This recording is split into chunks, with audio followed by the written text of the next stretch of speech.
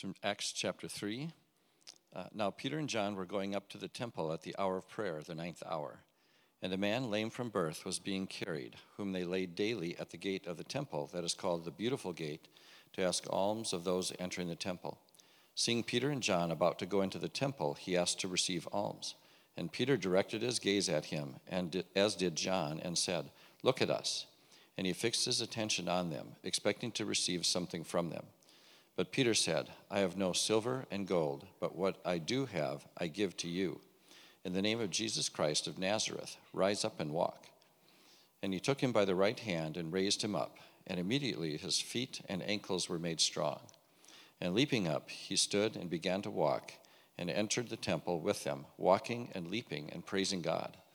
And all the people saw him walking and praising God, and recognized him as the one who sat at the beautiful gate of the temple, asking for alms. And they were filled with wonder and amazement at what had happened to him. While he clung to Peter and John, all the people, utterly astounded, ran together to them in the portico called Solomon's. And when Peter saw it, he addressed the people, "Men of Israel, why do you wonder at this, or why do you stare at us, as though by our own power or piety we have made him walk? The God of Abraham, the God of Isaac, and the God of Jacob, the God of our fathers, glorified his servant Jesus, whom you delivered over and denied in the presence of Pilate, when he had decided to release him. But you denied the holy and righteous one, and asked for a murderer to be granted to you. And you killed the author of life, whom God raised from the dead. To this we are witnesses. And his name, by faith in his name, has made this man strong, whom you see and know. And the faith that is through Jesus has given the man this perfect health in the presence of you all. And now, brothers, I know that you acted in ignorance, as did also your rulers. But what God foretold by the mouth of all the prophets, that his Christ would suffer, he thus fulfilled. Repent, therefore, and turn back, that your sins may be blotted out, that times of refreshing may come from the presence of the Lord, and that he may send the Christ appointed for you, Jesus, whom heaven must receive until the time for restoring all the things about which God spoke by the mouth of his holy prophets long ago. Moses said, 'The Lord God will raise up for you a prophet like me from your brothers. You shall listen to him in whatever he tells you. And it shall be that every soul who does not listen to that prophet shall be destroyed from the people.' And all the prophets who have spoken, from Samuel and those who came after him, also proclaimed these days. You are the sons of the prophets and of the covenant that God made with your fathers, saying to Abraham, 'And in your offspring all the families of the earth shall be blessed.' God, having raised up his servant, sent him to you first, to bless you by turning every one of you from your wickedness." Acts chapter 5. Now many signs and wonders were regularly done among the people by the hands of the apostles. And they were all together in Solomon's portico. None of the rest dared join them, but the people held them in high esteem. And more than ever, believers were added to the Lord, multitudes of both men and women, so that they even carried out the sick into the streets and laid them on cots and mats, that as Peter came by, at least his shadow might fall on some of them. The people also gathered from the towns around Jerusalem, bringing the sick and those afflicted with unclean spirits, and they were all healed. But the high priest rose up, and all who were with him, that is, the party of the Sadducees, and filled with jealousy, they arrested the apostles and put them in the public prison. But during the night an angel of the Lord opened the prison doors and brought them out, and said, "Go and stand in the temple and speak to the people all the words of this life." And when they heard this, they entered the temple at daybreak and began to teach. Now when the high priest came, and those who were with him, they called together the council, all the senate of the people of Israel, and sent to the prison to have them brought. But when the officers came, they did not find them in the prison. So they returned and reported, "We found the prison securely locked and the guards standing at the doors. But when we opened them, we found no one inside." Now when the captain of the temple and the chief priests heard these words, they were greatly perplexed about them, wondering what this would come to. And someone came and told them, "Look, the men whom you put in prison are standing in the temple and teaching the people." Then the captain with the officers went and brought them, but not by force, for they were afraid of being stoned by the people. And when they had brought them, they set them before the council, and the high priest questioned them, saying, "We strictly charged you not to teach in this name, yet here you have filled Jerusalem with your teaching, and you intend to bring this man's blood upon us." But Peter and the apostles answered, "We must obey God rather than men. The God of our fathers raised Jesus, whom you killed by hanging him on a tree. God exalted him at his right hand as leader and Savior to give repentance to Israel and forgiveness of sins. And we are witnesses to these things, and so is the Holy Spirit, whom God has given to those who obey him." When they heard this, they were enraged and wanted to kill them. But a Pharisee in the council named Gamaliel, a teacher of the law held in honor by all the people, stood up and gave orders to put the men outside for a little while. And he said to them, "Men of Israel, take care what you are about to do with these men. For before these days, Theudas rose up, claiming to be somebody, and a number of men, about 400, joined him. He was killed, and all who followed him were dispersed and came to nothing. After him, Judas the Galilean rose up in the days of the census and drew away some of the people after him. He too perished, and all who followed him were scattered. So in the present case, I tell you, keep away from these men and let them alone. For if this plan or this understanding is of man, it will fail. But if it is of God, you will not be able to overthrow them. You might even be found opposing God." So they took his advice, and when they had called in the apostles, they beat them and charged them not to speak in the name of Jesus, and let them go. Then they left the presence of the council, rejoicing that they were counted worthy to suffer dishonor for the name. And every day in the temple and from house to house, they did not cease teaching and preaching that the Christ is Jesus.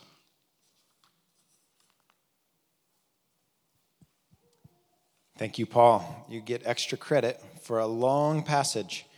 But there's a lot of good stuff in that passage, isn't there? Some thrilling stuff we get to talk about today.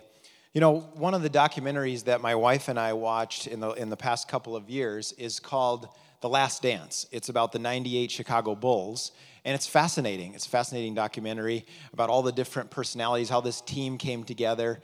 And of course, we all know those 90s Bulls teams. They were Jordan's teams. These are Michael Jordan's teams. He was a star player. Everything hinged around him. And as you saw in the documentary, it was both awesome and awful to be part of Jordan's teams. It was awesome in the fact that you won a lot, 6 championships to be precise, right? You won all the time. But it was awful in that Jordan could be really, really hard on his teammates. He could drive them harder than any coach would ever drive them, right? So you got to participate in the winning, in the glory, in the fame, being part of Team Jordan, but you also got to participate in the sweat, in the agony, in the frustration. It was a both and. And today, in our text, we get to see what it was like for some of the first Christians as they joined Team Jesus. We see there was some incredible power they had, like unthinkable power that they had. And we see it came along with some really tough stuff too. All of it was part and parcel of being on Team Jesus. And being on Team Jesus changes absolutely everything in your life, right? And we're in the midst of this series called Get Out. And what we're doing is we're looking at 2 narratives of God's people. The narrative in Exodus, God with his people Israel, getting them up out of the land of Egypt. And we're looking at the narrative of God's people in Acts, the church, where he's once again constituting for himself a people there. And last week in Exodus, we looked at the signs of Moses. And so we saw God doing incredible, powerful miracles. And all those miracles were geared towards God's people, getting them up out of slavery, softening Pharaoh's heart so that they would be released and could be set free. But fast forward to the book of Acts this week. Jesus has died and risen again, of course. He's filled his followers with the power of the Holy Spirit. And now they're doing miracles again. But this time it's way different. This time there's a much different purpose. Now instead of God doing miracles to free his people from the hands of the wicked, he's doing miracles to save the wicked. That's what he's doing. Everything's flipped on its head now when you're on Team Jesus. So today we're going to look at these miraculous signs of the apostles and how they show us in vivid detail what it's like to be on Team Jesus, which all of us are if you are a Christian in here today. And there's 4 things I want to highlight in these 2 texts that Paul read for you. First of all, to be on Team Jesus means we share in his power. Super fun and cool. Secondly, to be on Team Jesus means we share in his good news. Thirdly, we share in his call to repentance. And finally, we share in his suffering. All right, so there we go. There's my outline. First of all, to be on Team Jesus means we share in his healing power. You know, when I was in high school, the new Spider-Man movies were just coming out. And no, core girls, I don't mean the ones with Tom Holland. These are the good Spider-Man movies. These are the ones with Tobey Maguire and Kirsten Dunst. Like, these were awesome. And I think they were actually better than the new Spider-Man movies because they were more complete. And that is, they had all the characters like Uncle Ben. Uncle Ben's a priceless character. He's the father figure in Peter Parker's life, is this great source of wisdom for Peter. And he says this famous thing to Peter right before he died. He says, with great power comes great responsibility. It was one of the last things that Ben said to Peter before he was murdered, and it became kind of a life motto for Peter. He understood that his power was not given to him for his own desires, but it was given to him for everybody else around him. Like, even his use of his powers and his gifts actually got him into a lot of suffering in his life. Right? It got him beat up a lot of times. It got him into some really bad scrapes. He even called his powers both a gift and a curse at times. And that's exactly what we see with the power of the apostles going on here in Acts. The apostles are given incredible power, unthinkable power by the indwelling Holy Spirit, but the power is obviously not for them. And this is the big difference between our text this week and the text we read last week in Exodus. Last week, all the signs and wonders God did, again, were for the people directly, to soften Pharaoh's heart and to liberate them from Egypt. This week, on the other hand, in a wild turn of events, all the signs and wonders are being done through the apostles, but they're all directed at saving the wicked people, bringing the good news to them. It's like the apostles joined Team Jesus, and now they get his mission, and they start mimicking his life. That's what's going on here. They have his spirit dwelling in them, so they have his power, but just as Jesus modeled so beautifully, the power isn't for them, it's for the whole world. I mean, here's something stunning to think about, right? I hadn't thought about this a ton until this week, but you realize Jesus Christ never once used his incredible power for selfish means. Never once. The most powerful human being who ever walked the earth.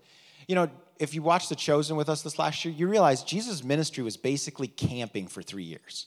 Yeah, he stayed at some places, but it was a lot of tenting. It was a lot of sleeping on the ground. It was very uncomfortable. Could he have made himself a Sleep Number mattress? You know, or a Juna sleep system if he wanted to? Of course he could. He could have hovered 6 inches above the ground.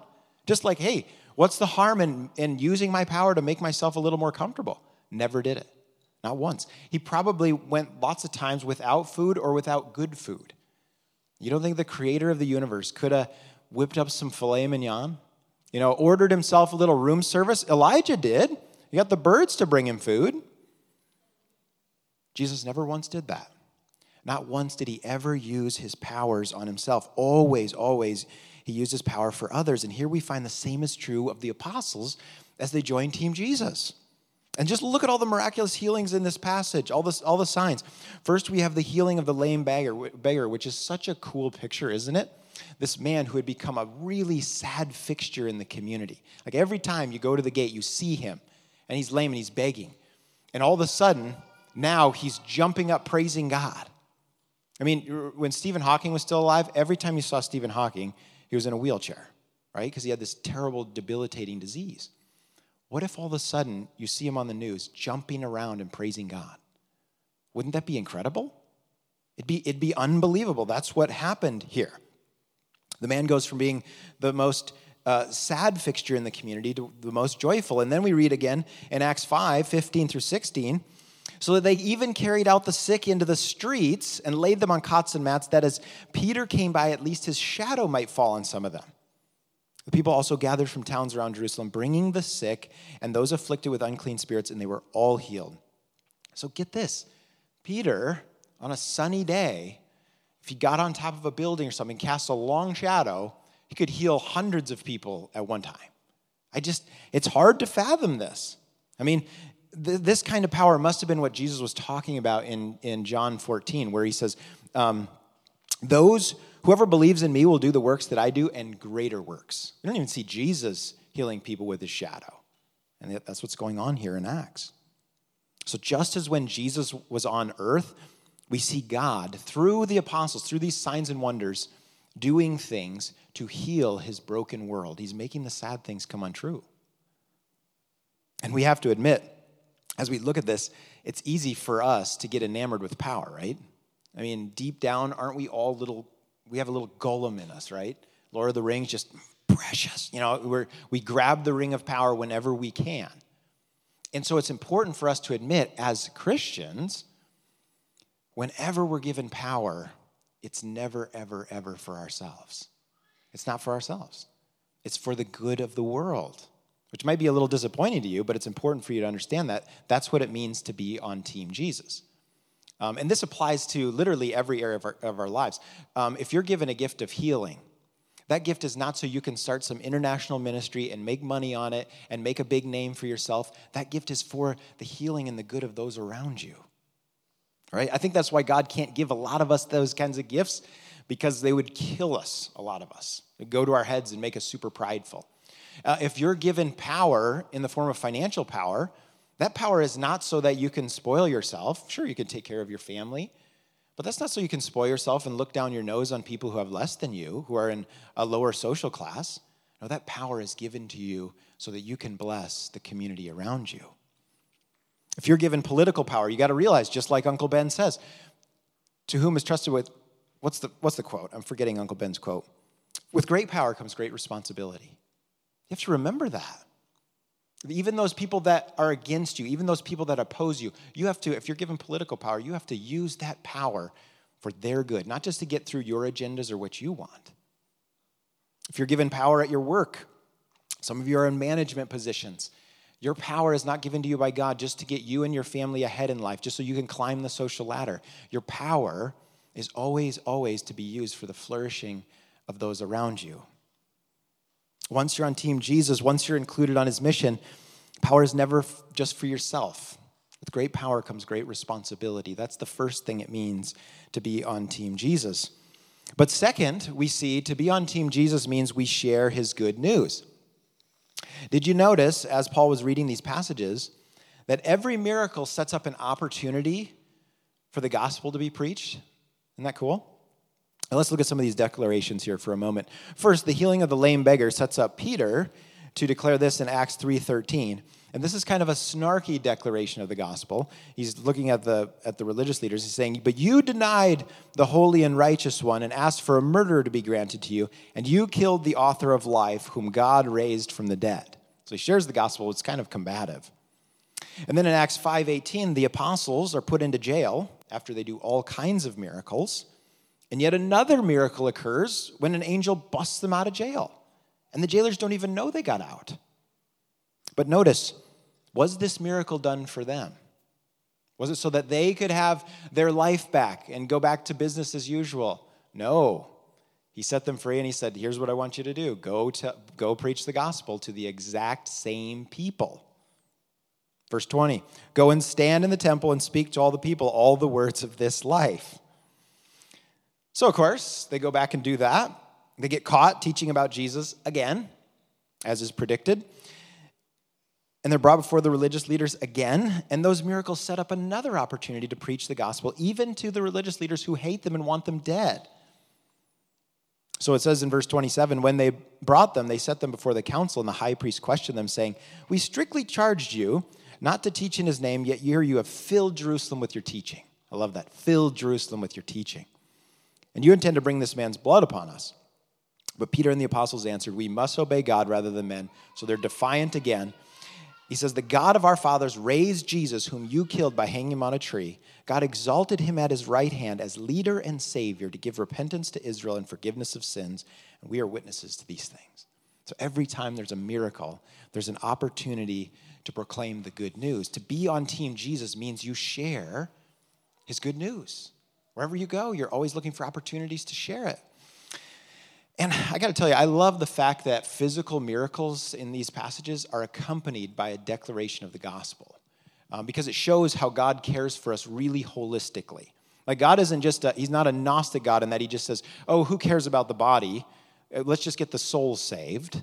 So just preaching the good news is fine. Who cares about the body? No, God cares very much about our bodies. Right? He has good plans for our bodies. The good news of the gospel is not that God's going to whisk souls off to some bodiless eternity. No, he's going to redeem all of creation, and human beings are a wonderful part of that. So we're caught up in the midst of God's plan to redeem all things. But the gospel also doesn't just mean the healing of our bodies, right? God knows good and well that this lame beggar, he's got bigger problems, honestly, than that his legs won't work, right? He needs his sins forgiven. He needs eternal life. He needs to be saved from death. Like, even if his legs are working, that's going to be a really big problem he faces very soon after, if it's 10 years or 50 years. So he needs healing from his deeper problem.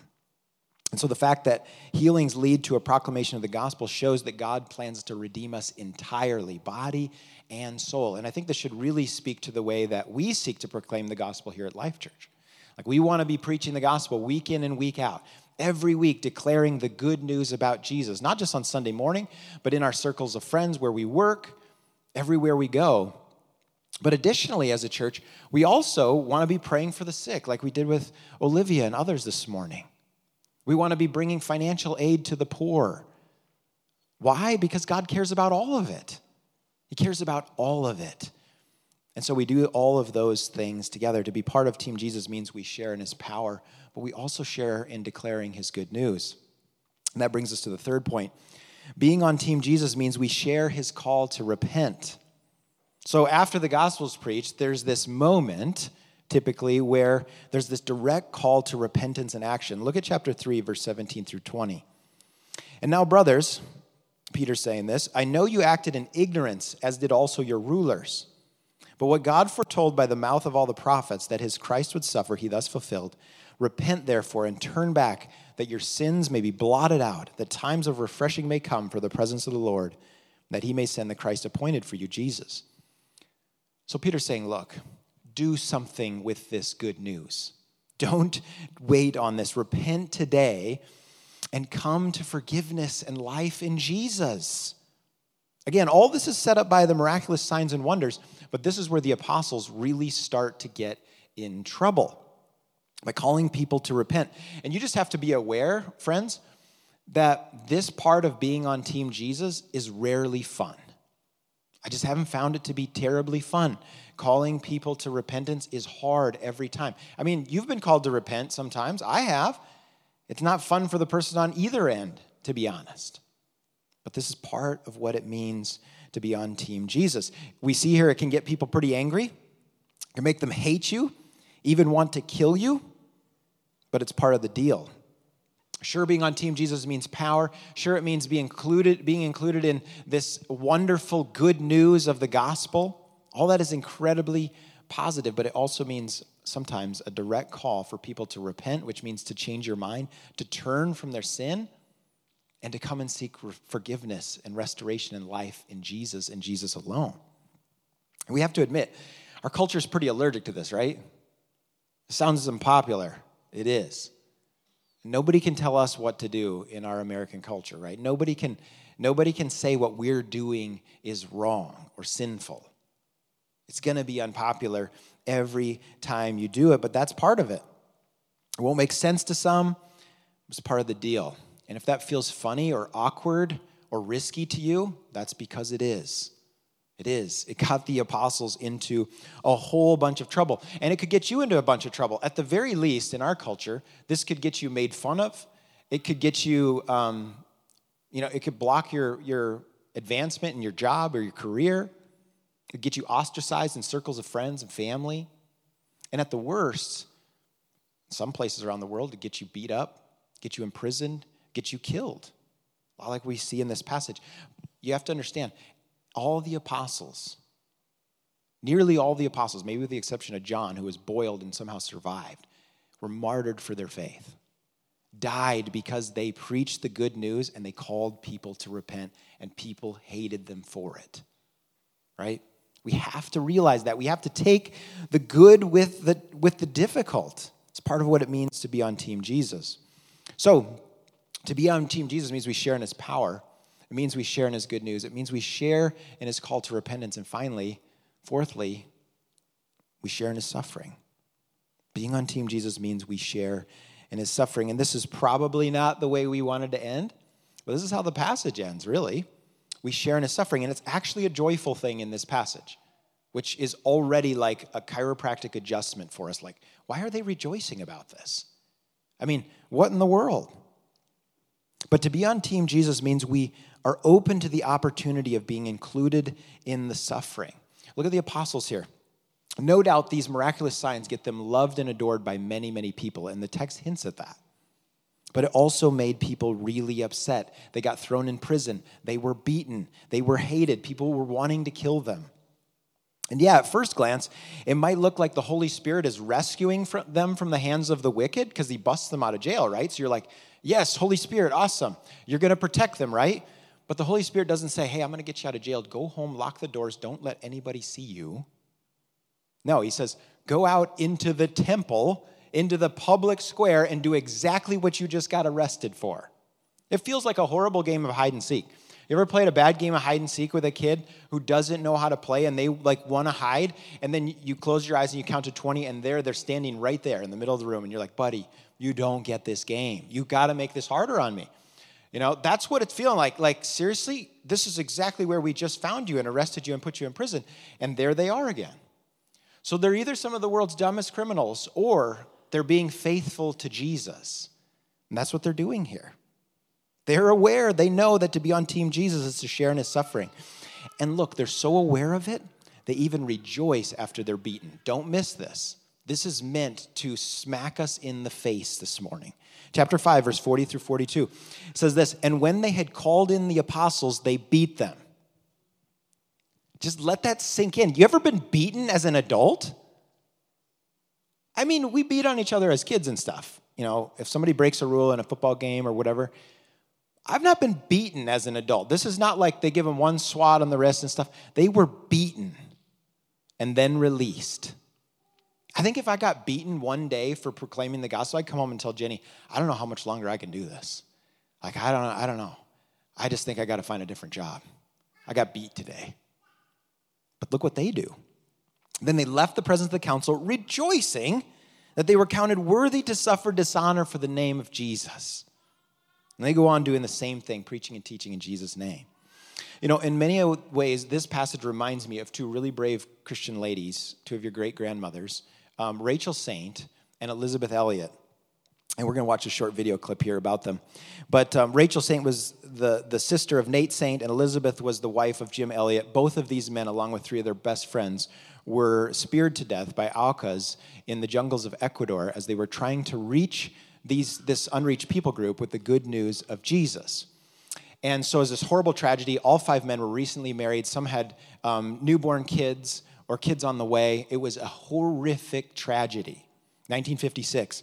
But guess what God had these brave women do? Little by little, he worked in their hearts. He put the Wadani tribe, that same really violent tribe, back on their hearts. And he said, look, I want you to go back to that same tribe that just killed your loved ones and preach the gospel and live with them and tell them about Jesus. It's like the same people? I mean, doesn't this sound like insanity, doing the same thing, trying to get different results? But they went. They lived with them, and this time the gospel sank in and the whole tribe was transformed. Let's watch this 3-minute video clip, and then we'll close.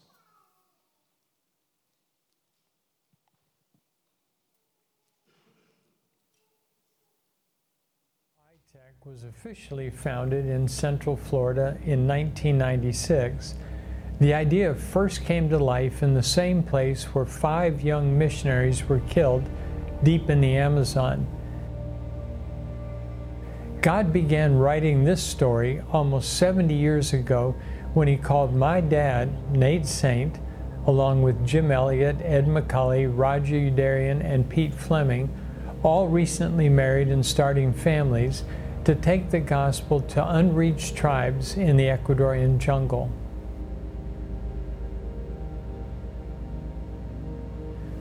The Waodani were people characterized by violence. As the industries of the modern age clashed with the Stone Age peoples inhabiting the jungle, attacks on settlements were not uncommon. This violence was also common within the tribe, who were formerly known to the local Quichuas as Aucas or savages. With a homicide rate of nearly 60%, many in the Waodani tribe did not live to even the age of 30.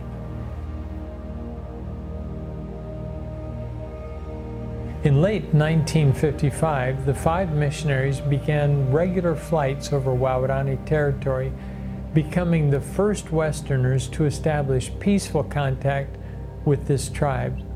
After months of exchanging gifts with the Waodani, all 5 missionaries, including my dad, were killed at the end of Waodani spears. The event, which occurred on that small beach in the rainforests of Ecuador, has become one of the most widely known acts of martyrdom in the last century. That out of this apparent tragedy is coming a wonderful note of victory. To try to evaluate what these men have done in human terms is indeed difficult. To think of this martyrdom of 5 valiant men on a material basis is indeed absurd. It is on the high spiritual elevation of love of Christ and of his gospel, more than the love of self. To most people, the death of my dad, my hero, would seem to be a tragic end to the story. But God was only just beginning to write a story that would display boldness, sacrifice, and gospel transformation. The sacrifice and efforts of these 5 men laid a foundation which allowed Lisbeth Elliot, the wife of Jim Elliot, and my Aunt Rachel to live with the tribe. Through their work, a number of the tribe began to walk God's trail, leaving behind their violent ways and celebrating their new life following Wangungi's trail. The tribe became family, and Minkai, one of the men who speared my dad, adopted me as one of his own. Years later, 2 of the other men whose spears killed my dad baptized me in the same river where he died. Only God could write this story of relentless love and redemption. Amen. After Aunt Rachel died, Do you see it here, friends? It's all there. Being on Team Jesus means we share in his power. What else could transform a violent community like this than his love, his Holy Spirit? We share in his call to preach the gospel, his call to repentance, and finally we share in his sufferings, just like they did. Because remember that Jesus also died as a young man on the mission field. Remember, on the cross, he too was run through with a spear. And he did all of that. He died and rose again so that we could have eternal life. And now, when we trust in him, we join Team Jesus. We say yes to his mission of loving wicked people, and our lives take on a similar trajectory, much like these 5 missionaries. You know, some days it's glorious with miraculous signs and wonders and people's lives being transformed, and there's just nothing better. And some days it's unpopular and even repugnant to the people we're talking to as we call them to repentance. And other days it's just downright miserable as we suffer at the hands of the wicked. But all of it is part of what it means to be on Team Jesus. And again, the difference here in Acts is what God does with the wicked. In Exodus, he uses his signs to overpower them. And here in Acts, he uses his signs to overwhelm them with his love. That's what it means to be on Team Jesus.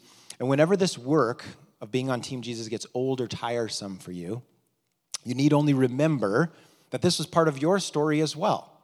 That you were once an enemy of God. You were once part of that wicked crowd. And God sent someone to reach you. I love what it says in Romans 5, verse 10. For if while we were enemies, we were reconciled to God by the death of his Son, much more now that we are reconciled, shall we be saved by his life. You realize you and I were in that same category. And God reached out and he rescued us. And that's what fuels us now as we are part of Team Jesus, as we go to those who have not yet heard, who have not yet joined his mission. Maybe some of you here today have not said yes to being on Team Jesus. You've not maybe even heard the good news. Well, today the good news for you is that Jesus has died and risen again to take you from being an enemy to a friend, to take you to being a son, a child of God. And that offer is here for you today. There will be people up here to pray with you. We would love to introduce you to that and to help you to follow his trail, just like Rachel and Elizabeth helped the Wadowni tribe do. For the rest of us, I'm really wrestling this week with this idea of, have we misunderstood what it means to be a part of Team Jesus? Have we, fallen in love with the parts of it that we love and excluded the parts that maybe are really difficult? And I don't like to think about suffering. Like I said, I don't think I would have the same response as the apostles did here. And maybe that just means we need the Holy Spirit to adjust us. So I'd like to give us a moment just to listen to the Holy Spirit and to ask, hey, have I really said yes to being on Team Jesus? As the worship team comes to close us out, let's take a minute and just ask him that. Is there a yes in my heart for whatever it means to be on Team Jesus? Or have I started to say, I'll do this, but not that? I'll give you this part of my life, but no, you can't have that. It's amazing what God will do with people who have nothing but a yes in their heart for Jesus. That's what it means to be on Team Jesus. Amen? Let me pray for you, and then we'll give you a moment to just ask the Holy Spirit this question. So, Holy Spirit, we just invite you into this time. We thank you for this passage, for these scriptures, these examples that we read about. And we pray for a yes in our hearts, nothing but a yes in our hearts for Jesus. Jesus, you said yes to us.